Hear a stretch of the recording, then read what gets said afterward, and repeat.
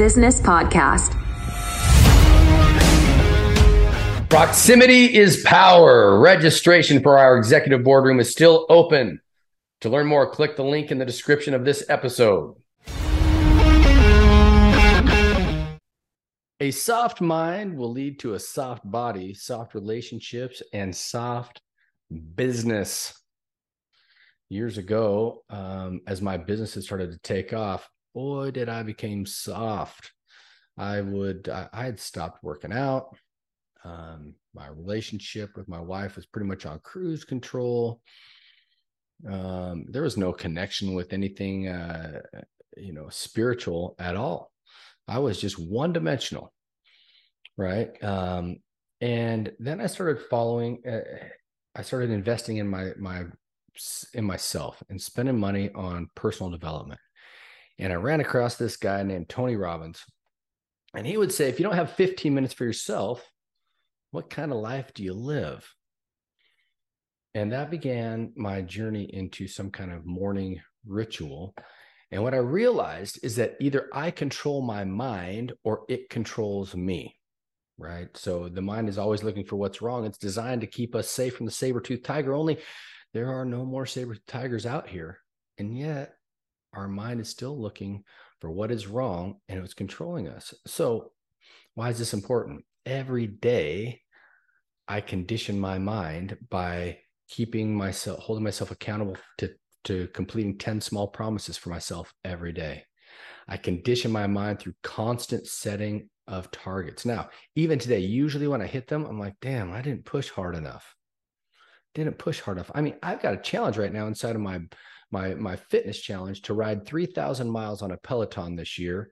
I'm on pace now already to have it done in September. And I'm thinking maybe I should try and do 3,000 miles on a real bike across the country in like 30 days. My mind is already saying you're not pushing hard enough. But then when I don't hit my target, I have a tendency to beat myself up. Oh, I didn't do enough. Oh, I took that day off when I shouldn't have.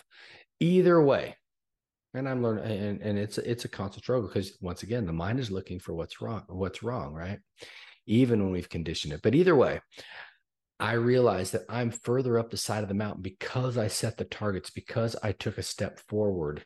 Even if it's only one step in the quarter, I'm one step closer to the top of the mountain than I was at the beginning of the quarter. So my lesson is I push myself with fitness challenges to constantly build up the will to go to battle against the demons in my life that want to pull me down. If I'm feeling like I'm in a bad state, boom, time to get a workout in. I have lessons across other areas of my life as well. But, what I'm finding here in this last quarter or so is that even when I get bad news, even when things are tough, even when the pain of life, I'm in the middle of it, I find joy in the present moment. It's really easy to be joyful when everything's working right? But hey, do I have a roof over my head? Do I have food? Am I healthy? Are my children, my family healthy, fed, and safe? Then you can't hurt me. And I can find joy in this moment.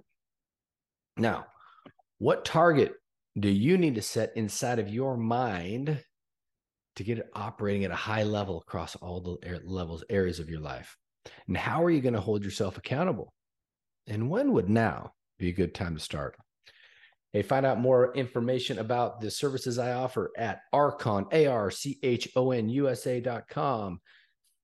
I would love to see you make an application and join one of our executive boardrooms. There's still a few slots open here for the spring.